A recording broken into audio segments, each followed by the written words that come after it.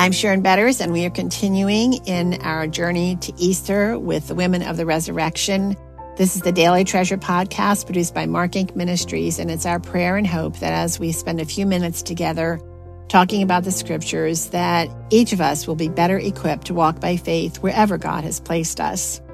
Today's devotional is called The Treasure of Prayer, and today's treasure is from 1 Thessalonians 5, verses 16 through 18. Rejoice always, pray without ceasing, give thanks in all circumstances, for this is the will of God in Christ Jesus for you.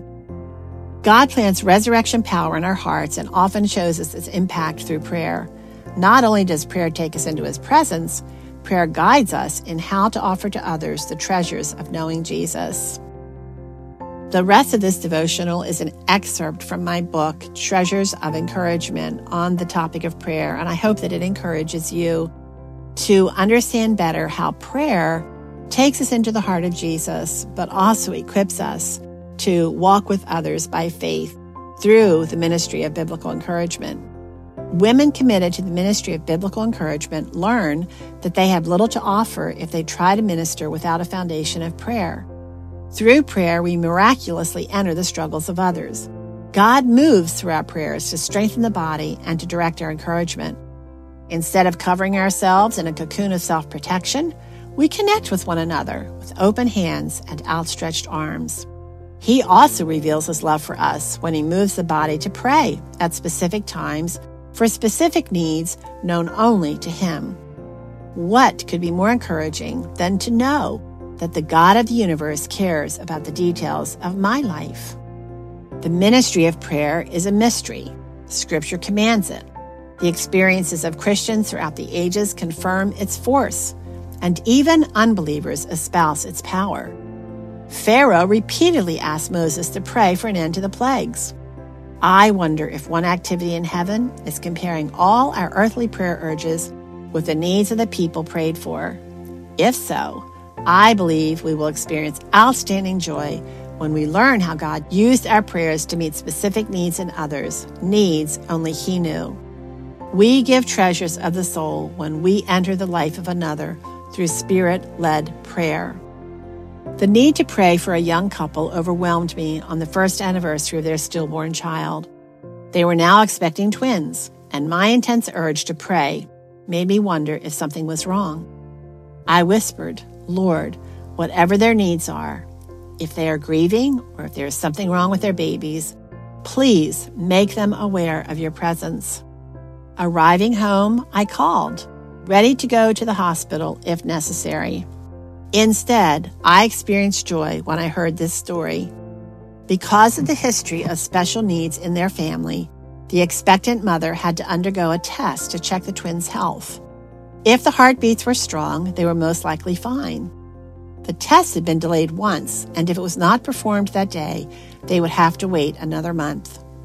Unfortunately, the doctor could not perform the test because of the baby's positions in the womb. After the doctor left the hospital room, the young husband said, Honey, I think we should pray that the babies will move so the test can be done. When the doctor returned, he exclaimed, The babies are in the right position. They moved. He completed the test and informed the parents that their babies' heartbeats were strong. I realized that at the moment God urged this couple to pray for their babies, He also burdened me to pray. On the anniversary of a day of grief, God's encouragement gave them a reason for joy. Although physically separated, God connected us through prayer. Allowing me to participate in such a special moment was God's encouragement treasure to me. 2 months later, 2 healthy boys entered the world. Friends, do you, like Paul, long to know the power of His resurrection? Pray. Through prayer, the Lord will not only meet you, but will connect you with others in a way that brings you great joy. Your joy will encourage you to continue to pray, to talk to the Lord, and listen carefully for His answers. You can experience resurrection power through the ministry of prayer. And, oh Lord, you love us so much. You not only give us treasures, but you open the door to offer those treasures to others in a way that they know only you could orchestrate. At these times, we fall more in love with you. May it be so. Friends, thanks so much for joining us for this journey to Easter, and I thank you for sharing it with others. I hope that you are catching the vision of offering the help and hope of Jesus one person at a time, and that I would love for every day for you to think of someone who needs a touch of his love, and you would share the podcast, or you would share a scripture, or you would stop by and take some flowers to a friend, or make a phone call to someone you haven't talked to in a long time that you love. Someone, pray about it. Ask God to place somebody on your heart so that you can be that one person who is offering hope to that one person at a time, offering the light of Jesus. And one of the ways you can do that is to check out the Help and Hope podcast called Doing Life with Your Adult Children. My husband Chuck had the privilege of talking with the author of the book, Doing Life with Your Adult Children, Jim Burns, who travels all over the world, speaks to thousands of people about parenting and home life. And in this conversation, he talks about what it's like to have adult children in your home.